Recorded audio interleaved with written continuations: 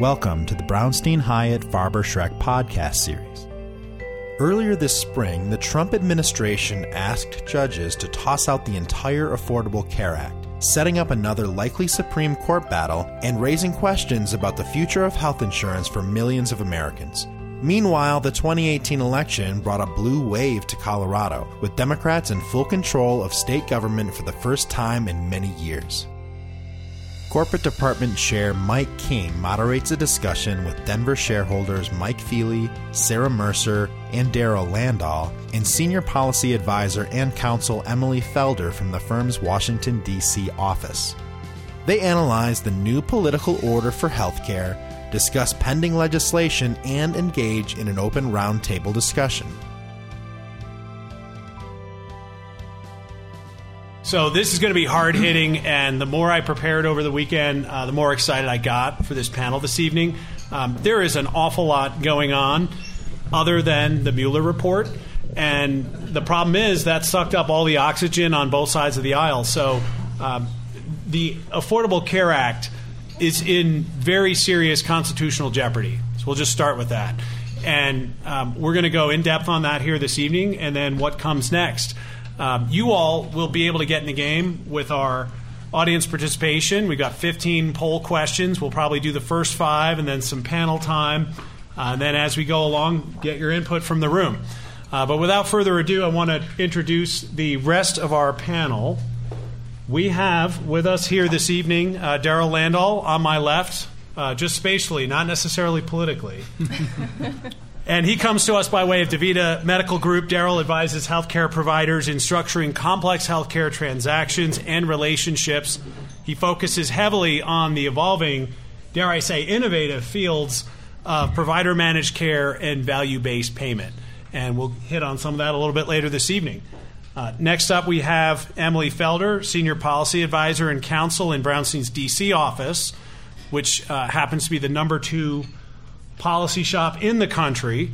Before coming to Brownstein, Emily served with Centers for Medicare and Medicaid Services. That is a mouthful.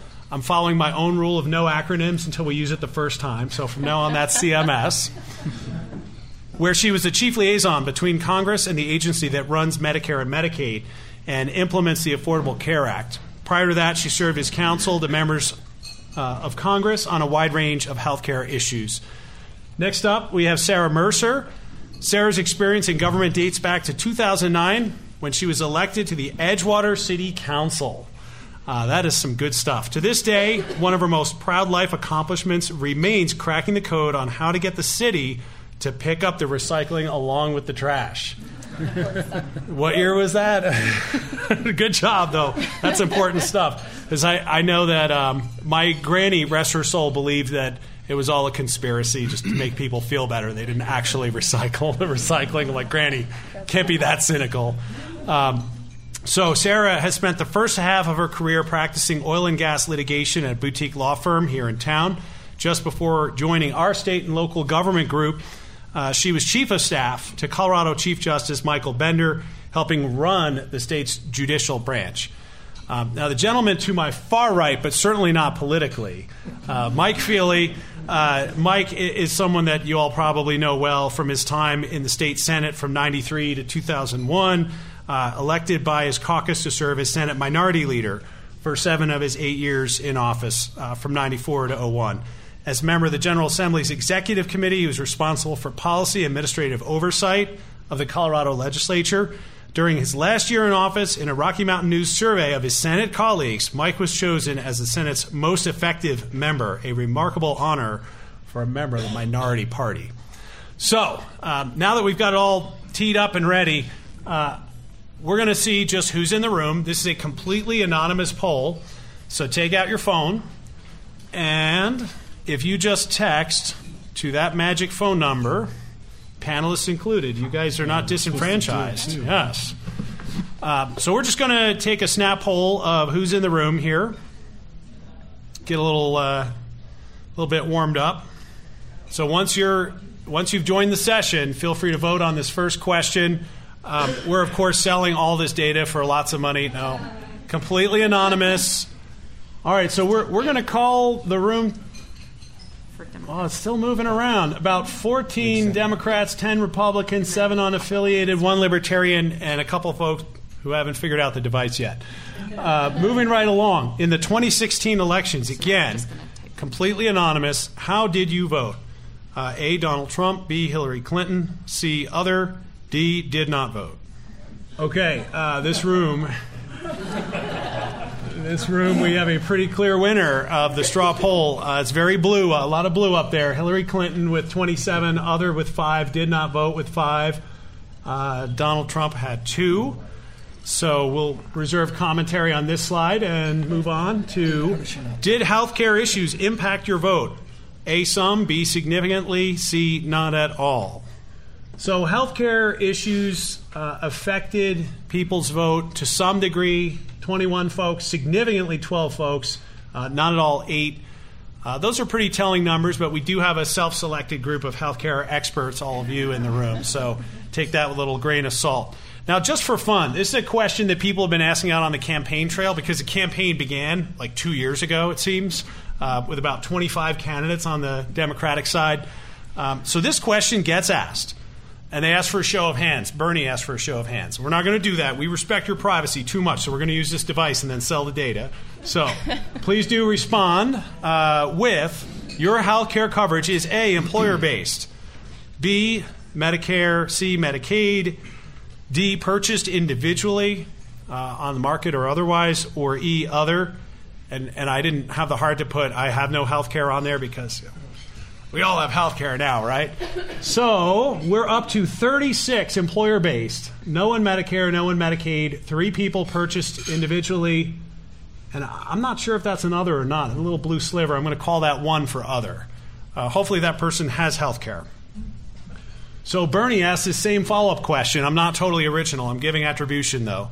So follow-up question. I would favor Medicare for all for health care coverage. I thought about complicating this one with strongly agree, slightly agree, all that. We're making you be binary here. This is not a scientific poll, so don't hold me to it. Medicare for all is going to tally yes 15, 23 no's. Okay, now here's the telling follow-up question. And Bernie doesn't ask this one. I would favor Medicare for all for health care coverage, even if it eliminated my employer-based health care and required tax increases. Okay, that's actually pretty impressive. Those numbers are close. So those of you who said yes to Medicare for all the first time around stuck to your guns when asked if you would pay for it. So credit to you all. I expected to see some discrepancy on this slide, and we have another pairing later that gets into that little bit of a dichotomy between I like this until I have to pay for it, kind of like I-70 renovations.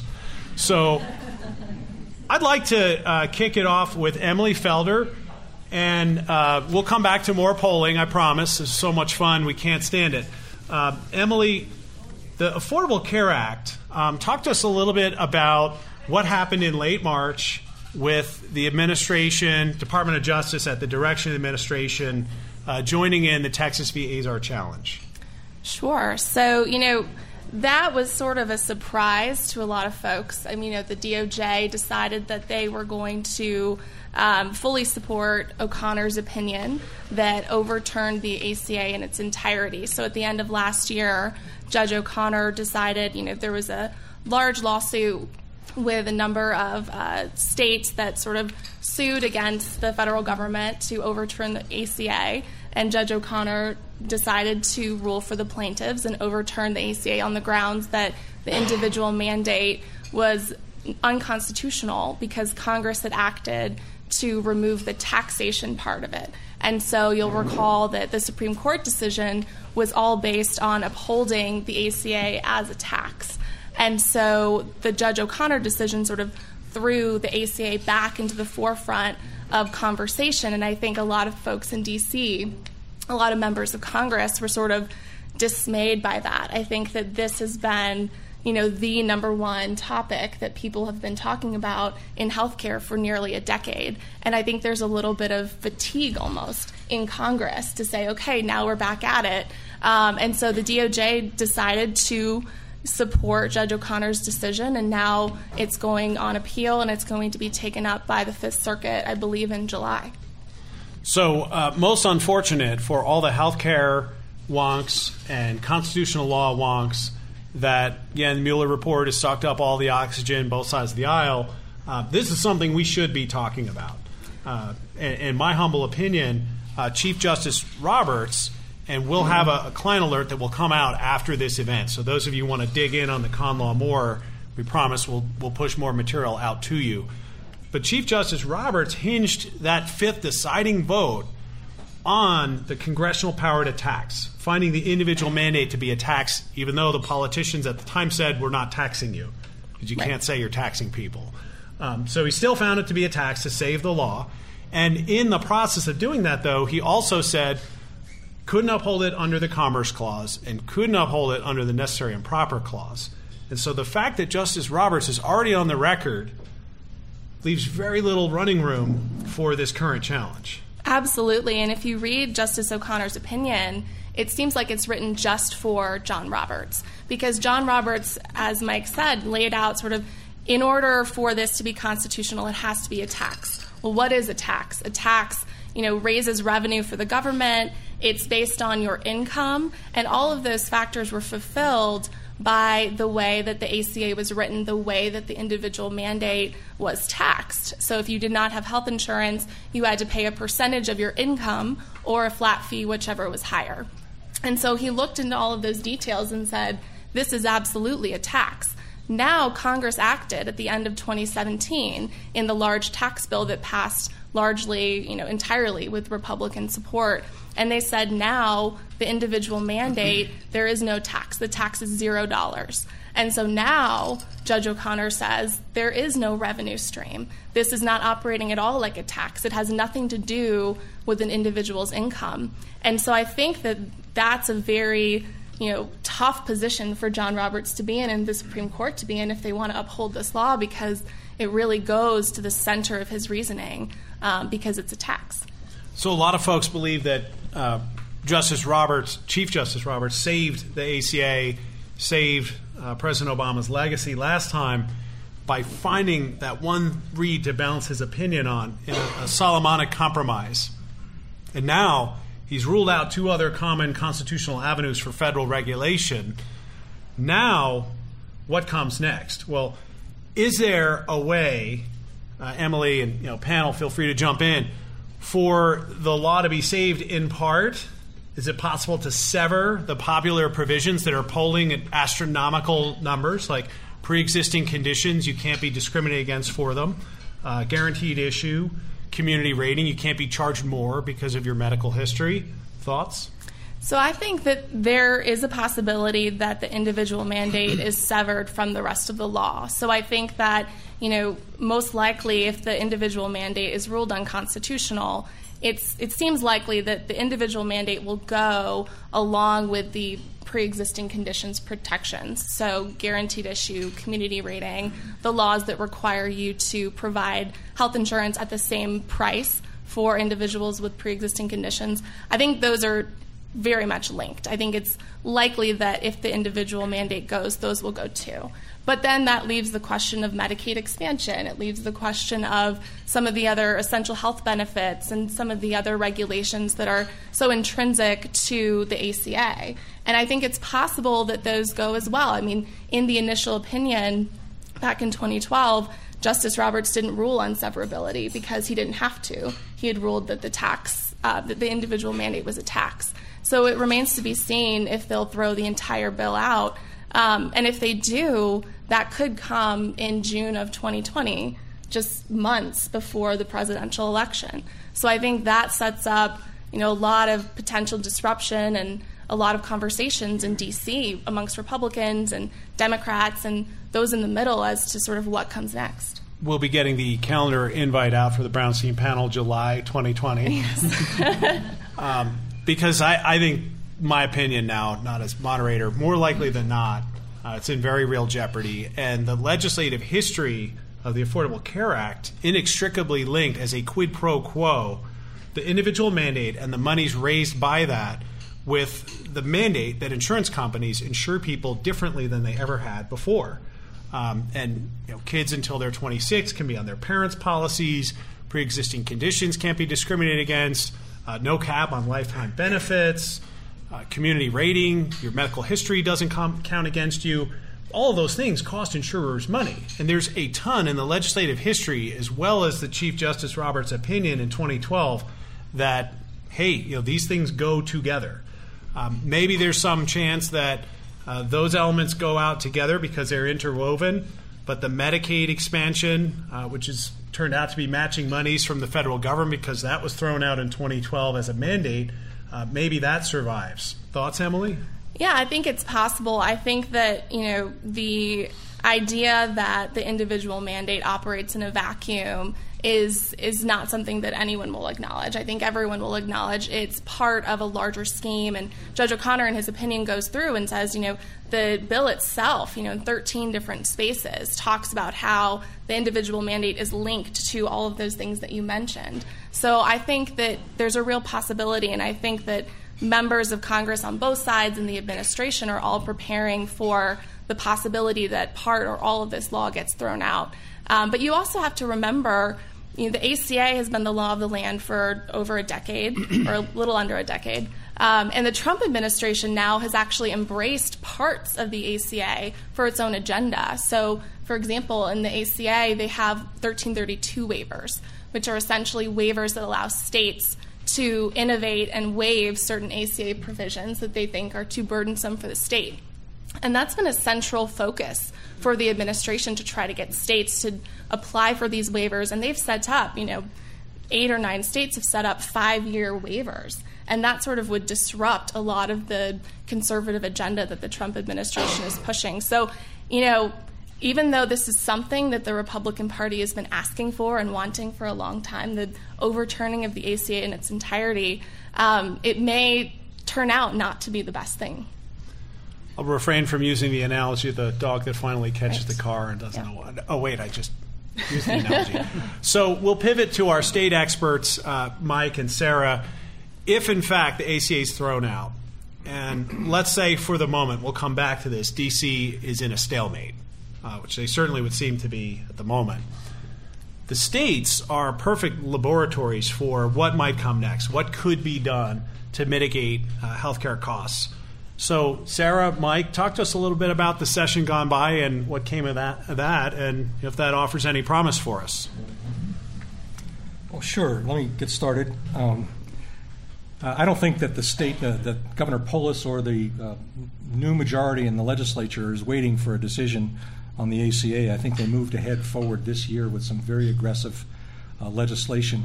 I think the tone of the approach to health care this year was set by the governor when one of his first acts on taking office was to establish, and I never get this name quite right, but to establish a Department of Saving People Money on Health Care. That's actually the name of it. And that's how it shows up in the budget as well, Department of Saving People Money on Health Care. And I think that sort of signaled exactly how aggressive the governor's office and a newly elected majority was going to be on health care. And we saw that. Do you want to... Yeah, I think, Mike's exactly right. The state really did not wait to act. And in addition to setting up that Office of Saving People Money on Health Care, which is headed up by the Lieutenant Governor, the governor rolled out really a roadmap to getting there. And that included items like creating a reinsurance program, creating a pathway forward for a state option, for kind of a Medicare for all in Colorado, as well as hospital transparency and importing prescription drugs from Canada. And we saw all 4 of those bills pass in Colorado, in addition to several other things, including caps on out-of-pocket health care and caps on out-of-network reimbursements as well. Yeah, I want to spend some time talking about the out-of-network bill because it was one of the major and most contentious bills of the session. But I don't want to get ahead of myself, Mike. I mean, if I... Please. Okay. Mike can be his own moderator. And to be totally honest so that you can sort of see the perspective from which Sarah and I look at this, we were engaged by a number of provider groups to step into the out-of-network or surprise billing, is what it was called, surprise billing legislation, We stepped into this in the middle of the session and immediately learned that we were very, very late to the game. Because this is a subject, surprise billing has been around for a number of years. It was actually a Republican senator from El Paso County, Bob Gardner, a very, very bright, very competent state legislator. He's in the Senate now, was in the House for many years. And he had been trying to deal with surprise billing for about 4 or 5 years and never had any luck, largely because the House was controlled by the Democrats and the Senate was controlled by the Republicans, and he was never able to sort of find enough common ground between those two chambers to pass something. Well, a couple of things happened. The carriers, and I don't mean, if I'm going to offend anyone in the room, please come right back at me, but the carriers saw that this had been a subject discussed for a long time. They know that surprise billing, no one favored excessive surprise billing. No one favored it. And a lot of legislators on both sides of the aisles had personal experiences to relate. And there are some real, really horror stories about surprise bills that people had received. Family members of legislators received these bills. So they knew it was a popular subject to undertake. They went to the consumer groups. I'm sure many people in the room are familiar with CCHI, Colorado Consumer Health Initiative, which represents consumers. And they started to talk about, well, what can they do and where was the common ground between those two players in the field? And they worked out some things, realizing that they were going to have to deal with the providers and the healthcare facilities who were not at the table early in those discussions. And then we had an election. And the Democrats, which had not been in control in the state Senate, took over control of the state Senate. There were significant elections resulting in leadership changes throughout the Colorado legislature, and folks were elected who were very sympathetic and very much aligned with consumer interests. So there was that coalition that had been built, and actually there were 2 surprise billing pieces of legislation that were dropped and filed, and ultimately they were combined into a single piece of legislation that passed. And it passed, and I'll go into some of the details. I don't mean to monopolize, Mike, but it passed with about 4 no votes through the entire process. I mean, it was very popular. The hearing rooms were filled with doctors, various practice groups, and they had no impact whatsoever. The insurance companies came in and told stories, and people came in and related horror stories, and that's all people heard. The discussions got down to 2 primary areas. One was, okay, how do we stop surprise billing, out-of-network billing? And the other subject which we were involved in later was to figure out a way to deal with inadequate reimbursements in the event some circumstances suggested that there should be a greater reimbursement. The benchmarks were discussed, and there is no other way to put it. It was price fixing. There's no other way. There's just no other way to describe it. An out of network facility. Let me make sure I get this exactly correct here. If an out of network facility presents a bill for reimbursement to a carrier, they can get the greater of 105% of the carrier's median in-network rate or reimbursement, or the median in-network rate of reimbursement for the same service provided in the same geographic area. That's it. No more. Those are the providers and the facilities. I thought that the hospitals, the facilities, settled early quickly, and that's what they ended up with. The providers, we fought a little bit harder and went through a number of gyrations on what the out-of-network reimbursement rate would be, and it ultimately turned out to be the greater of 110% of the carrier's median in-network rate of reimbursement for that service in the same geographic area, or the 60th percentile of the in-network rate as determined by the all-payer claims database. If you're familiar with that, Colorado's has the all-payer claims database. That's the 60th percentile, which is likely to be the greater of in that case. But you figure it this way, that is that at least 40% of in-network rates are always going to be greater than any out-of-network reimbursement.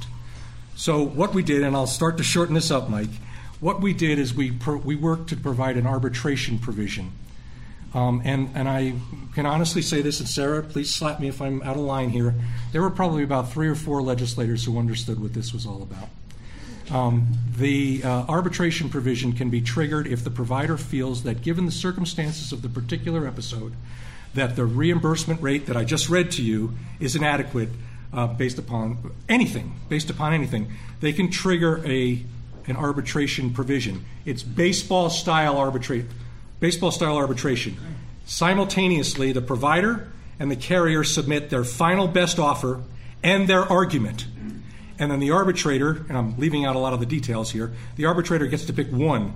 Doesn't get to split the baby, doesn't get to find common ground. He picks one or the other. Now that, first of all, provides, at least from the provider's perspective, an opportunity to continue to fight if the circumstances dictate that something other than the benchmark amounts are going to be paid. But probably most importantly is that it still gives the providers some leverage in the negotiation of their in-network provider agreements. Because without an ability to contest, without an ability to suggest that they should get a price other than what's dictated in the formula in the statute, why would a carrier negotiate at all? Here's the price that we pay in-network, and if you don't like that, here's what we're going to pay you out-of-network. So from the provider's perspective, the arbitration provision that we were able to get into the legislation very late in the session is at least some saving grace, given the fact that clearly this was designed, first of all, to prevent surprise billing, but also, and I'm going to let you talk about this, the feeling that this was a vehicle to reduce overall health care costs. Yeah, there's really something for every legislator in this bill, something for all of them to love, whereas we've seen the healthcare debate at the federal level is really very partisan. This was a really bipartisan issue. I mean, as Mike said, there were only a handful of no votes the entire process. And Republican or Democrat, from a state legislative perspective, it was so important for legislators to be able to go back to their constituents and say, I did something for you with respect to your healthcare costs. And this was a bill that they were able to get on board with. As Mike said, this idea really was the genesis of it, and the champion for the last several years has been a Republican. We saw, very interestingly, with the consumer groups coming aboard and that alliance with the Democrats, we also saw the very young and progressive section of our Democratic caucus jump aboard this, who really felt that, frankly, I don't really know another way to put it, but that doctors just make too much money. Just this perception that people are just making too much money off of patients in the system, and it's really, as we all know, it's the providers who tend to get squeezed, but there really was that sentiment and that feeling. And we also saw, in addition to this cap on reimbursement costs, we saw a similar bill where I think it's one of the first times we've seen it, which was a cap on out-of-pocket costs for patients for their insulin, and capped it at $100 a month. So I think there's more that we're going to see in the next 3 to 7 years in this regard. I will mention, especially with respect to that comment about doctors making too much money in this space, we had a similar bill in the home health care space where the Medicaid money that comes in for reimbursements on home health care, there is a bill that now requires that $12.41 of those reimbursements be paid, that workers be paid $12.41 per hour. That bill started out as the requirement was going to be that 77% of the Medicaid reimbursement money go to worker wages. And so we're seeing the Democrats take in these healthcare issues to help advance their agendas around social equality and workers' rights as well. So a couple of observations. The whole notion of surprise billing is now gathering steam in Washington as well. And so the whole notion of states as bellwethers for federal, same concept where it's easy to demonize. Both sides can't agree on what time it is in Washington, but they can agree that somebody's making too much money out there, and it's not fair to you to get a surprise bill. Similarly, pharmaceutical industry appears to have a bit of a bullseye from both sides of the aisle federally. Mike and Sarah, talk a little bit about the legislation, Canadian imports. But before you do that, I'll give the backdrop. Today's Denver Post 2 or 3 pages in, and I'm one of the few people under 50 that still gets an actual newspaper. I'm old school like that, but Colorado joins lawsuit against generic drug makers, and the phrase price fixing was used by Mike Feeley in a wholly different context of the legislative session, but accusations of price fixing against generics. And generics are supposed to be the savers of money for the consumer. So I think the pharma industry, as this news spreads, is going to have an even larger bullseye on it. Talk a little bit about what came out of our session. Yeah, well, I mentioned the bill that caps the out-of-pocket cost for insulin at $100. But of course, one of the hallmarks of Governor Polis's roadmap towards saving people money on health care was passing a bill that would allow for the importation of prescription drugs from Canada. This requires federal approval and authorization, and if you've been following President Trump's tweets, this is something that he likes. I think it remains to be seen whether or not Governor Polis can really take on the pharmaceutical lobby and its power. Well, it also requires, the Colorado legislation requires a federal waiver as well to be able to do this. So we'll see how that goes. I think an interesting question, particularly on the out-of-network, is, and Sarah and I were talking about this a little earlier today, what's happening in the states, and we are not the only state to be addressing surprise billing or out-of-network billing, is all over the board. And that's sort of impeding the federal thinking about what they might be able to do. I also think we're going to run into preemption questions. And, will the federal government step in? Every health insurer, every carrier has to register and obtain a state license to operate within the state. And I think it's going to raise a pretty hornet's nest of preemption questions for if they're even able to work through some of the different approaches that the states use.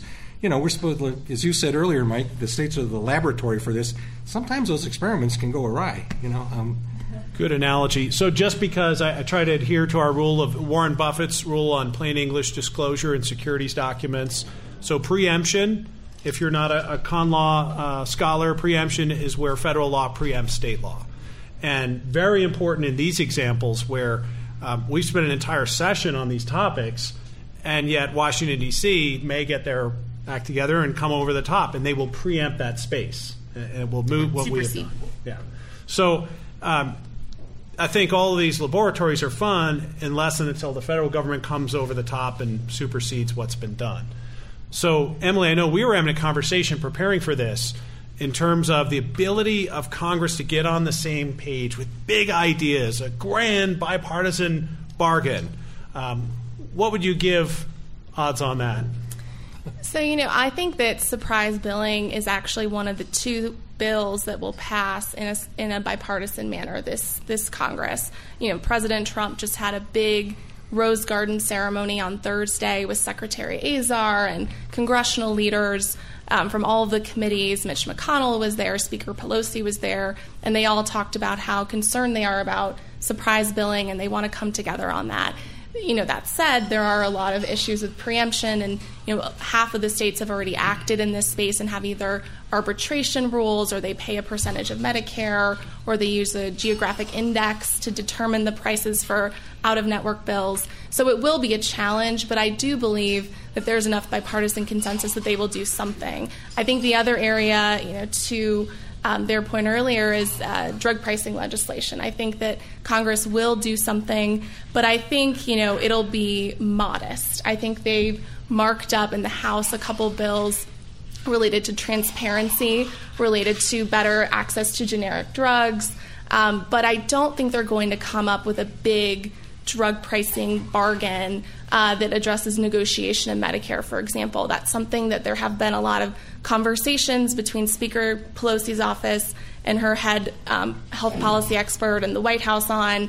But I was in a meeting with Mitch McConnell last week, and he said, we're going to do some small ball things on health care. We're going to do surprise billing. We're going to do some small ball stuff on drug pricing. So I don't think that a grand bargain is going to come down the pipeline anytime soon. Wait a second. All right. So small ball? That's all we get is small ball.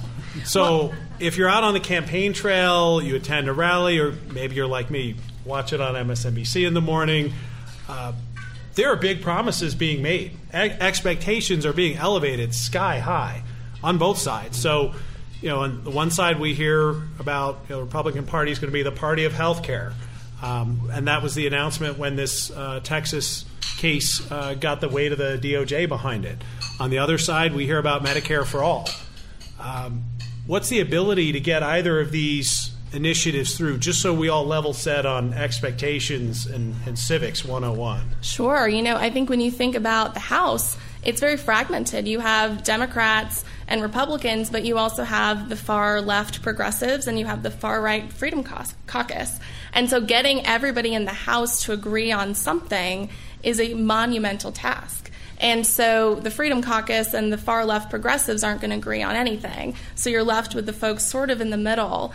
But compromise and bipartisanship is not exactly popular right now. So it's going to be really difficult to get anything through. And I think, drug pricing and surprise billing are sort of off-the-shelf things most folks can agree on. But again, something big like negotiation or even legislation on importation, I don't think they're going to get there. Wow, well, that's disheartening. Nonetheless, I'm going to turn it over to Darryl Landahl, who, like Mr. Smith, goes to Washington. Darryl, if you were given the opportunity with a whiteboard and your experiences the last decade and well beyond in healthcare, what kind of opportunities do we have that people, even on this panel so far, we haven't even talked about? Accountable care organizations, bundling, value-based payments that are market-oriented and could drive some value. Mr. Smith goes to Washington. It's really difficult trying to think of one system that's going to address everything. Mike mentioned about just the disarray of, the wide variety of out-of-network billing solutions that there are. And every state has their regulatory schemes addressing any number of things that are impacting, healthcare delivery and healthcare costs. Corporate practice of medicine restrictions and insurance licensing restrictions that impact providers in the sense of, when you're trying to implement value-based payment arrangements, that are designed to, reduce costs and improve efficiencies and improve outcomes, that can limit what a provider can do, in terms of taking financial risk and really being invested in those outcomes. Other things like, fraud and abuse restrictions that states have, often they'll somewhat parallel federal fraud and abuse restrictions like the Stark Law and anti-kickback statute, but don't necessarily keep up with, the exceptions and safe harbors and those kind of things that are at the federal level that allow you to have certain arrangements, that might get into more integrated care and value-based payment. I think, if I could go to Washington and do something, and, you called me out on sort of where I sit, sort of goes, it's just relative to me. I mean, yes. A government solution of, restricting in some way, having some sort of program where, you talked about preemption, state laws being preempted when you have certain kinds of programs in place. One, again, it's really difficult for providers to be able to put in the resource at a state level addressing the different restrictions that might be in place on what they can do with, value-based payment. And then when you do have organizations that do have the bandwidth and resource, that want to, maybe they develop a great program that works in one state, you go to another state and, you pretty much start all over because you're addressing, state-level solutions. Again, as much as it's, sometimes difficult to say we need a federal solution, I think in that way, I really do think we need some level of preemption when it comes to insurance licensing. I don't know if you can get there with corporate practice of medicine restrictions, but really it's much more, if not a federal solution, it's states looking at, things that, in my opinion, might be vestiges of, yesteryear, things that are on the book that are really, really limiting the way providers and healthcare organizations that may not be providers can really come in and implement, really robust population health, really robust value-based payment mechanisms, putting providers at financial risk, having, care coordination, better, clinical protocols that'll ultimately drive costs down and, improve outcomes for patients. So just in simplest terms, an accountable care organization takes a population, however many people, 1,000 people, 10,000 people, will get reimbursed a set amount of money for each live in that population. And there are demographic adjusters and whatnot. That all gets hotly debated. And that turns on its head our current fee-for-service model, where procedures performed, the more procedures you perform, the more pay you get. So just framing up the accountable care organization, that's one value-based payment structure. Now, Darryl was lamenting without taking it head on. So now we're going to take it head on. Some vestiges of the past, air quotes, perhaps the Stark Law. And some of you approached me before we got started this evening, what's going to happen with Stark? What's going on in D.C. with Stark? It's been rumored to be on the chopping block for some time. So, Darryl, do you want to comment on Stark? And then maybe, Emily, you can comment on your prognosis on its relative demise or lack thereof? I mean, personal opinion, I don't think the Stark Law is going anywhere. I think what you'll see is a continuation of CMS right now, and you can talk much more than I can about it, but is looking at additional exceptions to the Stark Law that would address value-based payment, integrated care. I think that's probably the best that we could hope for is perhaps Congress statutorily putting in additional restrictions on what the Stark Law covers, putting in more authorization for exceptions. But I don't think it's going away. So that would look like if you're inside the tent, the ACO tent, you get an exemption, but the overall Stark Law not in any jeopardy. Yeah, I mean, just to address that, the ACO part, I mean, Stark Law obviously not just limited to accountable care organizations. There's actually some exceptions specific to Medicare ACOs, how you can participate in those. It actually makes it easier than participating on a fee-for-service basis and having, arrangements with providers and, with other providers, that fall afoul of the Stark Law.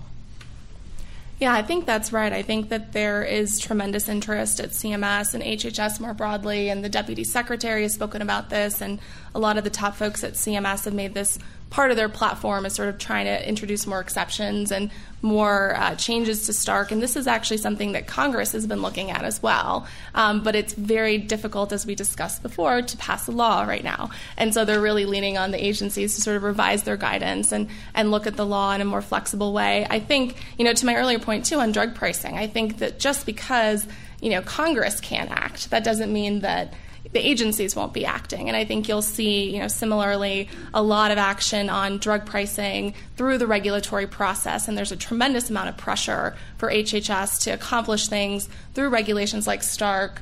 There's the rebate rule. They recently put out a law on direct-to-consumer advertising requiring pharmaceutical manufacturers to publish the list price of all of their drugs in their advertisements. So they have a lot of ability to really affect change in the drug pricing space through the regulatory process and through Stark and others as well.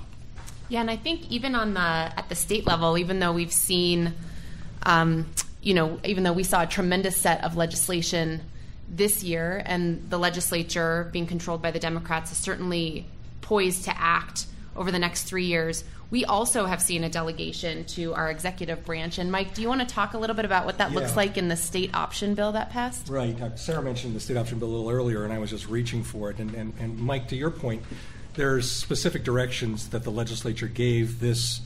What is it called, Sarah? The Office of Saving People Money on Healthcare. Okay, that group there. They're given specific direction as to what to look at, and one of the specific directions, Mike, is whether the state option plan should be a fully at risk, managed care, fee for service, or accountable care collaborative plan, or a combination thereof. That's interesting. But the way this statute works, I think, sort of suggests exactly how aggressive this new administration is going to be, because the rest of the bill, if you look at this office, is to come up with a plan, notify certain committees in the legislature, and at the same time then go seek any necessary waivers from the feds. It's cooked. And basically it does not go back to the legislature for any new legislation or any deliberation or consideration of what this committee came up with. It's just going to go into place and without any further legislative action. Sarah and I, when we started to notice this, we said, This is sort of typical. I think it happens in Washington all the time, too. Sure. Yeah. Where the legislature is ceding its constitutional authority to the executive branch. And this is a subject that is near and dear to all of us and could have an immediate impact on how we all obtain our health care or provide health care for our patients.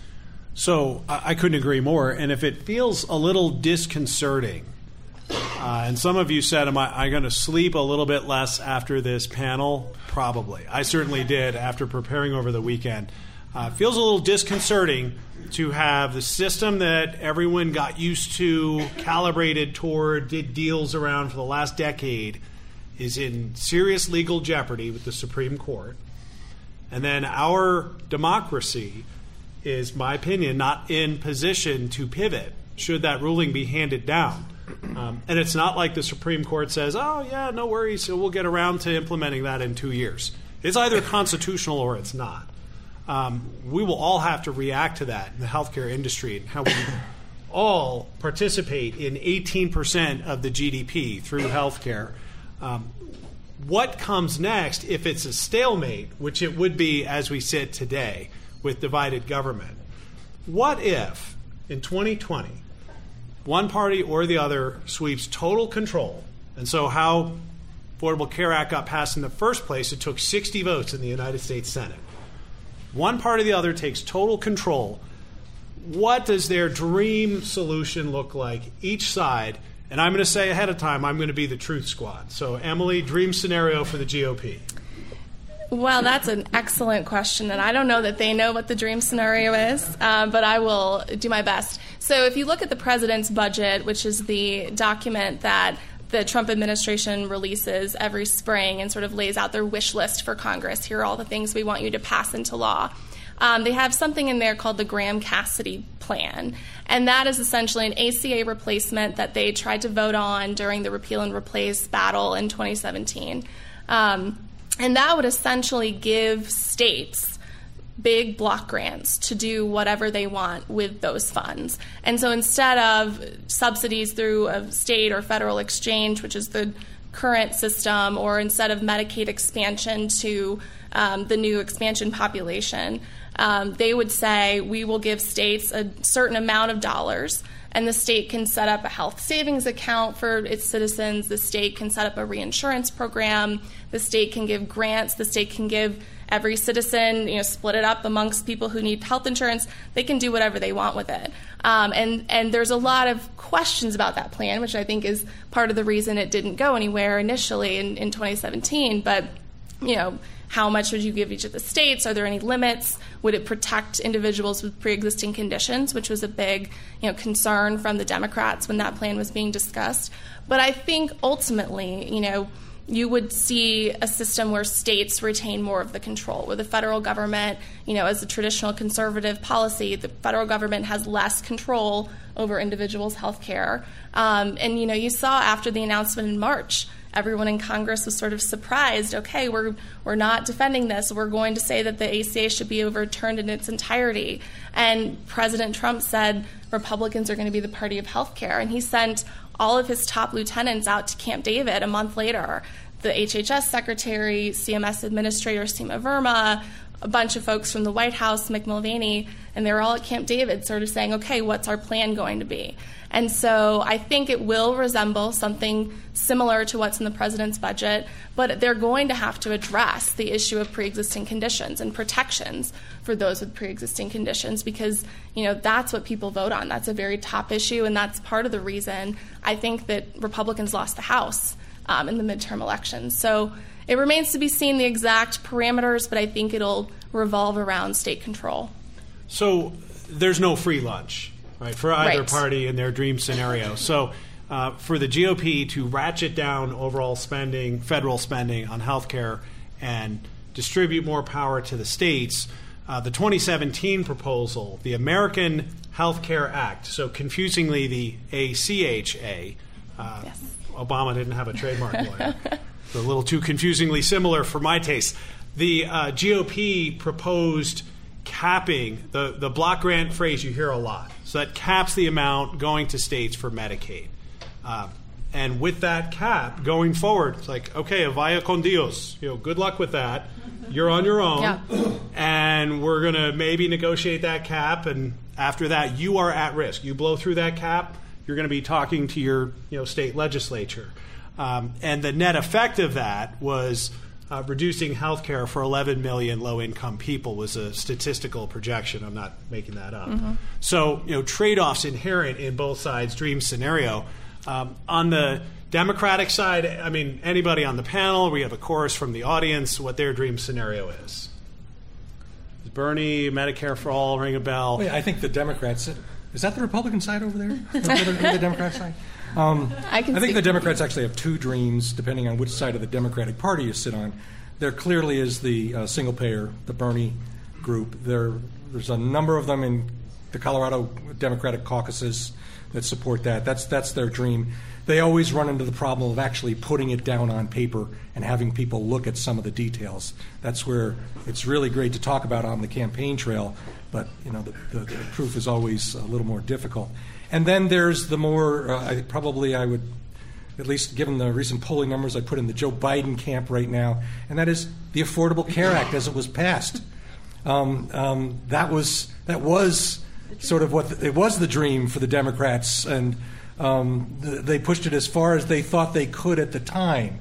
And of course, the first thing when the Republicans took control, the first thing they did is they dealt with the mandated coverage there, which was an underpinning on how we're going to fund the balance of the keeping your kid on 26 years, pre-existing conditions, and the like. And so I think that the ACA was the dream, but there certainly is probably increasing a single-payer dream among many Democrats. Maybe it's become a bit of a litmus test. And just to make sure that both sides are held to account, I reviewed a RAND Corporation study over the weekend that estimated the federal spending on health care currently at a little over $1 trillion. And under Medicare for All, it would leap to $3.5 trillion, so a 221% increase. Now, the overall spend in the United States of America on health care would only be slightly more, but those monies would shift from employer-based and some private pay and some out-of-pocket to the government paying. And philosophical discussions about who's the better allocator of resources, that kind of thing, and the old if you like your health care, you get to keep your health care promise. So a Democrat I spoke to in this room before we got started said it's just too much, too fast to go right to Medicare for All. Mike, your thoughts on that? Well, I think that's exactly right. I mean, I think even Democrats that ultimately support it feel moving too fast is really dangerous, and mistakes will be made. So we'll jump into the rest of our poll questions, and the panel is more than welcome to comment as we go here or jump in, and then we're going to have Q&A at the end. So should insurance companies be barred from imposing lifetime benefit caps and denying coverage for pre-existing conditions and be required to cover children until age 26? I think we have consensus that these protections should remain in place. We're up to 27 yeses and only 9 nos. And Emily, isn't that part of the concern that the Republicans at the federal level have? These are very popular ideas. Absolutely. And you'll even see Republicans in the House saying, we want to keep these protections. We want to make sure kids can stay on insurance until they're 26. So you'll even see Republicans, even, some of the most conservative Republicans in the Freedom Caucus, saying we agree with these principles in the ACA. And that's part of the reason there's, growing concern if the ACA is overturned in its entirety, where do these popular provisions go and who's going to get blamed for that? And if the Supreme Court does act, summer of 2020, and we're still in a political stalemate, those provisions are gone. They'll be gone, and they'll be held to pay with the electorate and all kinds of finger pointing and blame gaming. So we're on to our next question. Would your answer to the prior question change if retaining those items required reinstating the tax penalty for failing to maintain minimum essential coverage or raising taxes? I'm very proud of this room. You guys are making me proud tonight. I mean, you guys are sticking to your guns. You're willing to pay for what you want, and there is no free lunch. Very proud of you guys. Commentary from the panel. I think this is a highly educated healthcare room. Not just saying that. If I were on the Supreme Court, this is my favorite. I loved constitutional law back in the day. If I were on the Supreme Court, there's a longer run-up to this question, but it doesn't fit on the slide. So I'll read it to you, and you have it in front of you. Trump administration has joined a challenge to the ACA, asserting the entire law should be thrown out, given it was previously upheld based on Congress having the power to tax. And the tax penalty for failing to maintain minimum essential coverage was eliminated with the Tax Cuts and Jobs Act last year.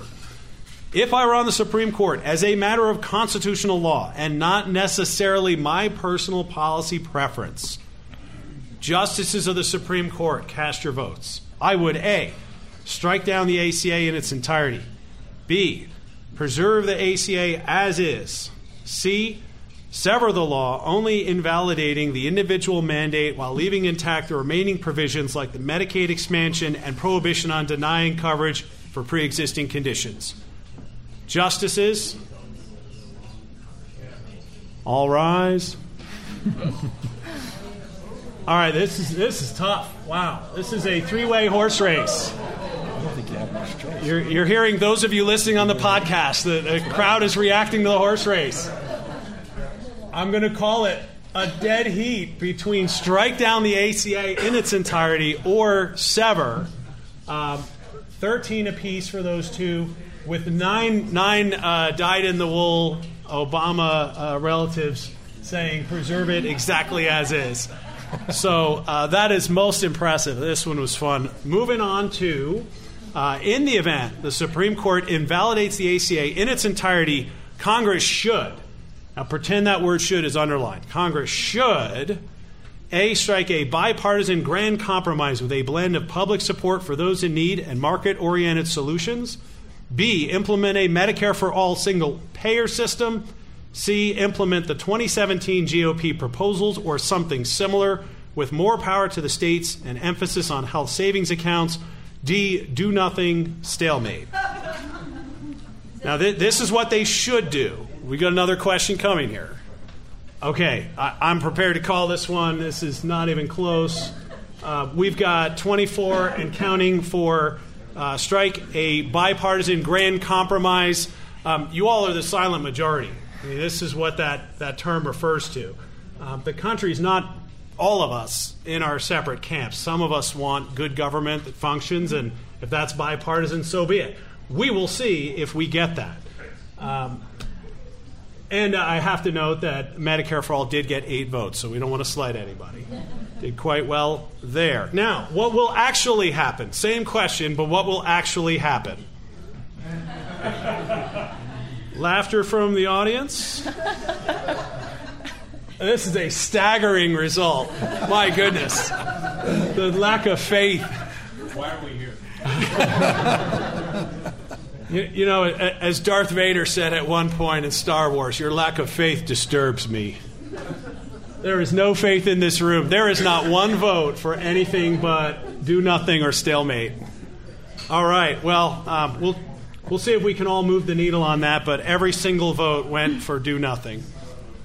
Oh, my bad. There's a true believer in the grand compromise. Whoever that person is, that is the Mr. or Miss Smith goes to Washington right there, Jimmy Stewart. The best way to reduce health care spending. Mergers, partnerships, and consolidation in the healthcare industry. B, accountable care organizations and integrated care systems and or bundled payments, some of what Darryl talked about. C, allowing the sale of insurance across state lines. D, information technology. E, innovation through new drugs and or new medical devices. All the above. I should have had that one in there. Yeah. Someone called out all the above. But, you know, this is a preference poll. And like we lawyers, we had to take the ethics exam, and you had to pick the most correct answer. There were 2 correct answers for every question. That was fun. We are in about a 4-way stalemate between the first 4 with only one person believing in pharma. Narrow edge to accountable care organizations and bundled payments. So, next up, repealing healthcare regulations like Stark to promote alternatives to fee-for-service medicine, like accountable care organizations, bundling, and integrated care systems. A, will enable alternatives to fee-for-service medicine to thrive. B, thrive might be a strong term. Why don't we just say enable?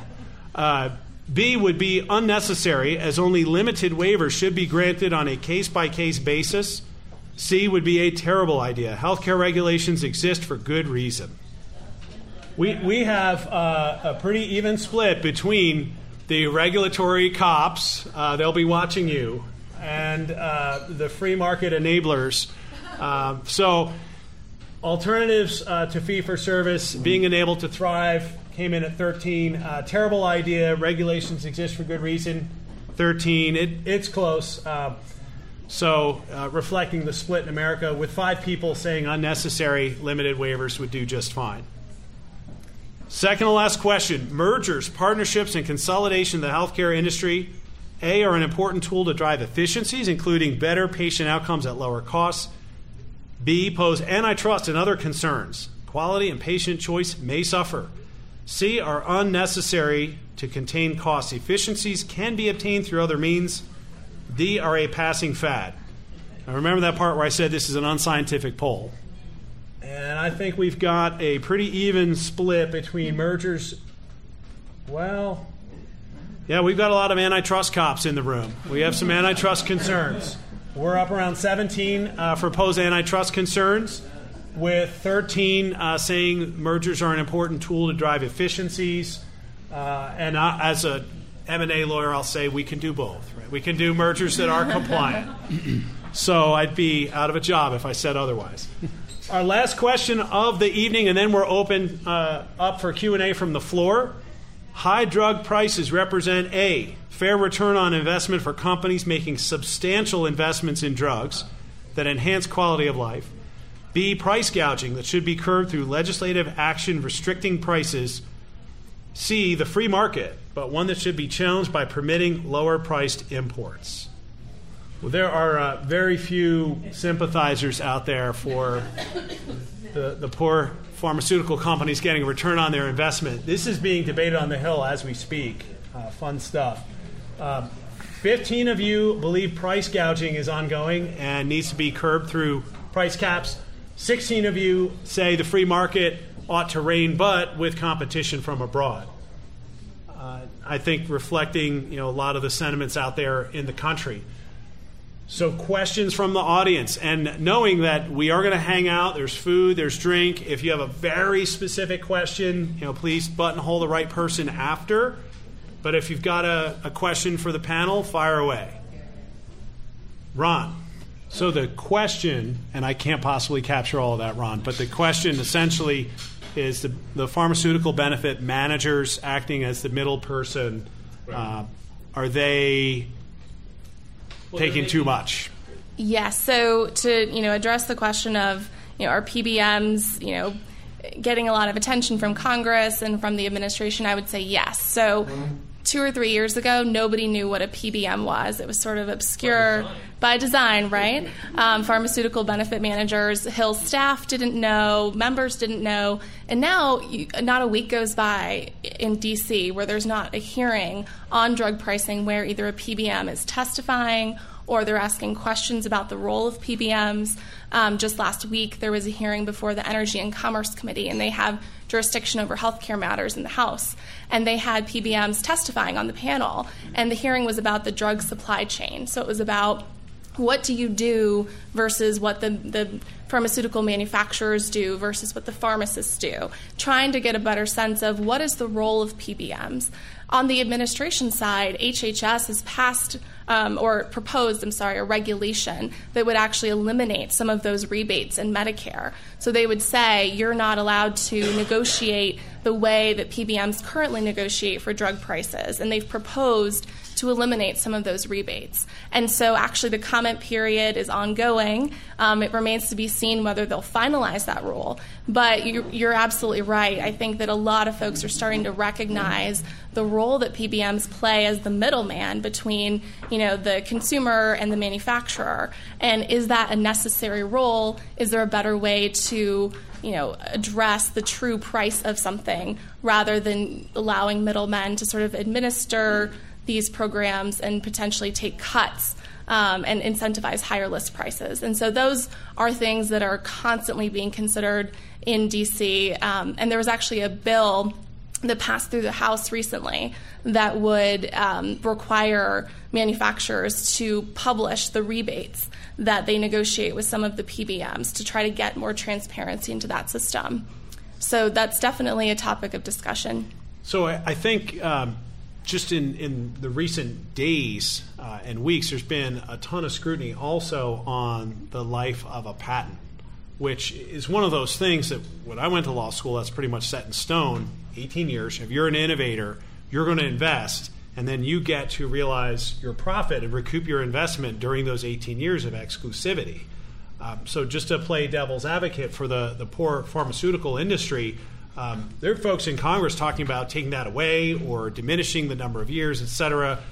There are a lot of investments being made on innovative drugs that are predicated on getting a return on investment. So I think all of these topics, there's a bit of a push and pull, and we're hoping for innovation without, taking away the inspiration to invest. And, to be fair to the PBMs, too, I feel like there are, members of Congress that will defend them and say, they actually do fulfill a very important role in administering programs and negotiating deals. And so, maybe there's a middle ground here where we can sort of acknowledge their important role, but also make sure there's transparency in the process. And I think that's the direction that they're moving. So Sharon's going to come apart at the seams if we don't call on her. Sharon. Yeah.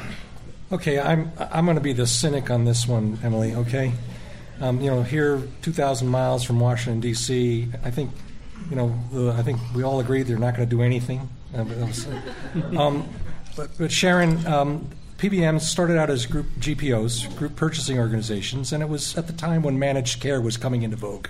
And they were looked at as how they were going to manage, effectively manage a regimen of pharmaceuticals. What do we have now? 3 PBMs left in the country? They've been consolidated, and who owns them? The insurance companies. Exactly. And this has not been in the last 2 or 3 years, Emily. This has been over the last 15 years, I'd say. And Washington just seems to sit there and watch this consolidation, watch this morphing of the original purpose to provide effective pharmaceutical management, case management, into this, okay, now we're talking about kickbacks, and now we're talking about rebates, we're talking about this. Nothing ever gets done, and we've just seen just a constant consolidation of the industry. So that's just my 2 cents, okay? We'll let you pen a letter to the DOJ about that. Question, new topic. I think we hit PBMs pretty hard.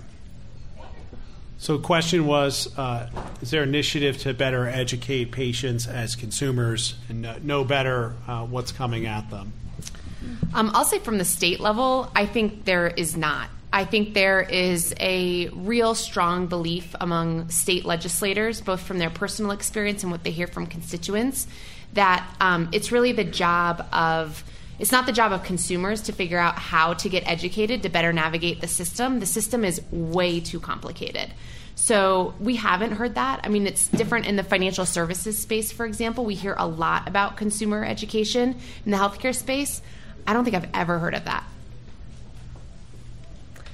From the federal perspective, I'm thinking of 2 specific initiatives, and I think that there's not a lot of emphasis on that, and there should be more.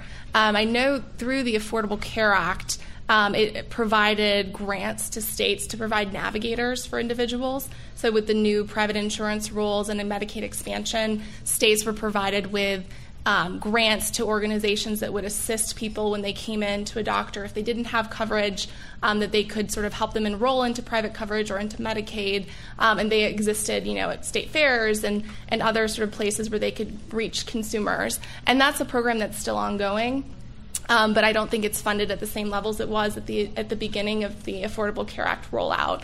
One of the issues related to surprise billing, though, and where I think the federal legislation might end up, is a requirement, and this is a proposal, but it's a requirement that would individuals come in to the ER before they see a doctor that's not in their network. They're informed, this doctor is not in your network, this is not covered by your insurance, you're going to be charged, however many dollars. And so that's one proposal that's being batted around, I think, to address that issue. But I think that there should be more focus on that, and that's not been a top priority. So I'll be the free market-oriented idealist. The Accountable Care Organization, once you put dollars on the line, all of a sudden they're very interested in you maintaining your health.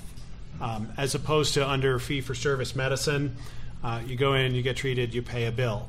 The ACO is motivated to keep you healthy 24/7, 365, because guess what? Whatever they spend less than the amount that has been negotiated for you for the year, that's profit. And so the good old-fashioned profit motive happens to align with doing the right thing. Purely my opinion. Go ahead, sir.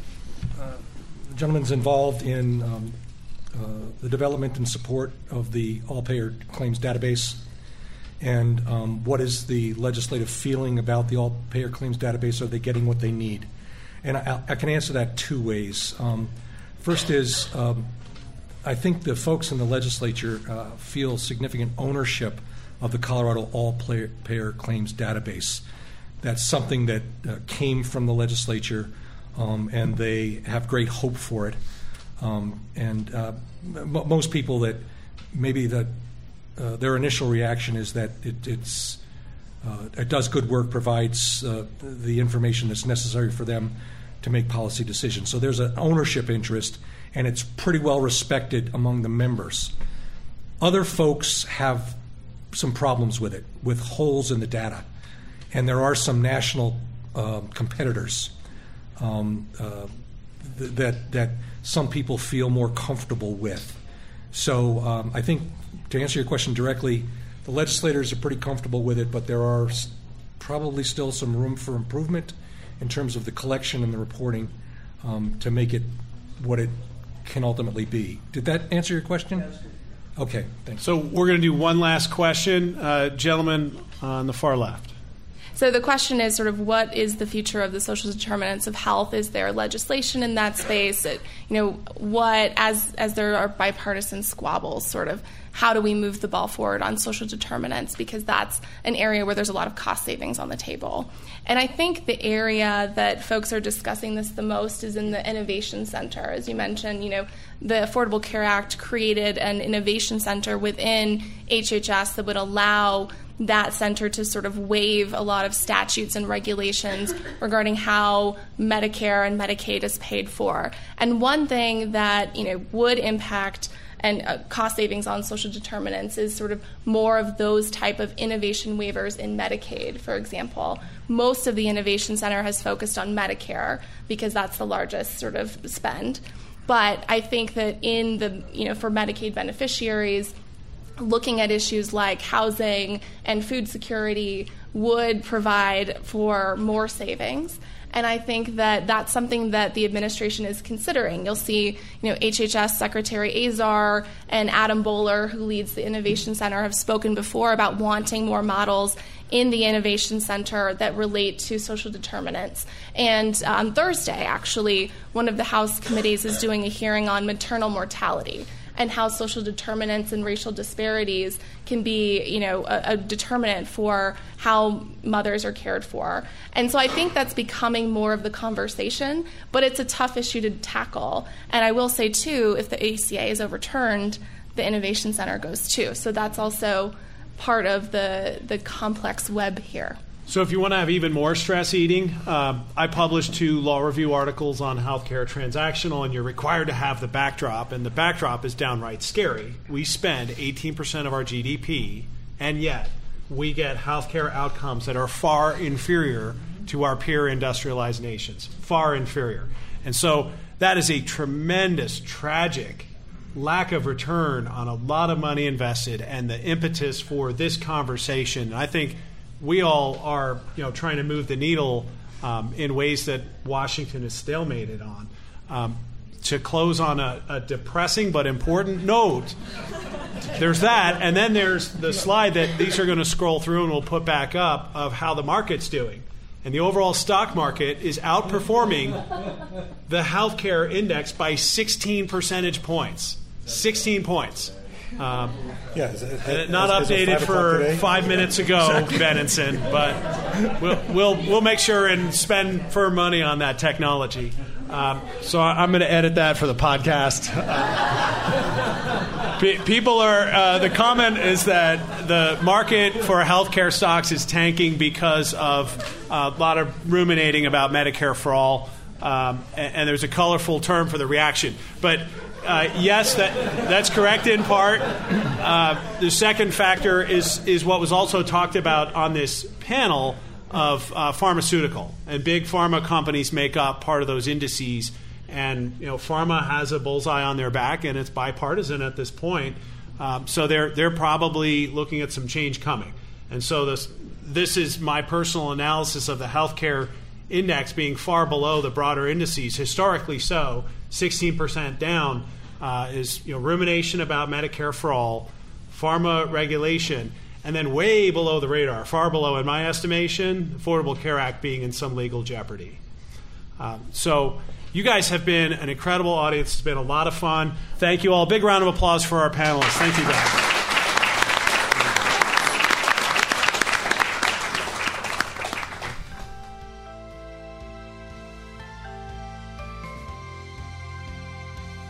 Thank you for listening to the Brownstein Hyatt Farber Schreck podcast series.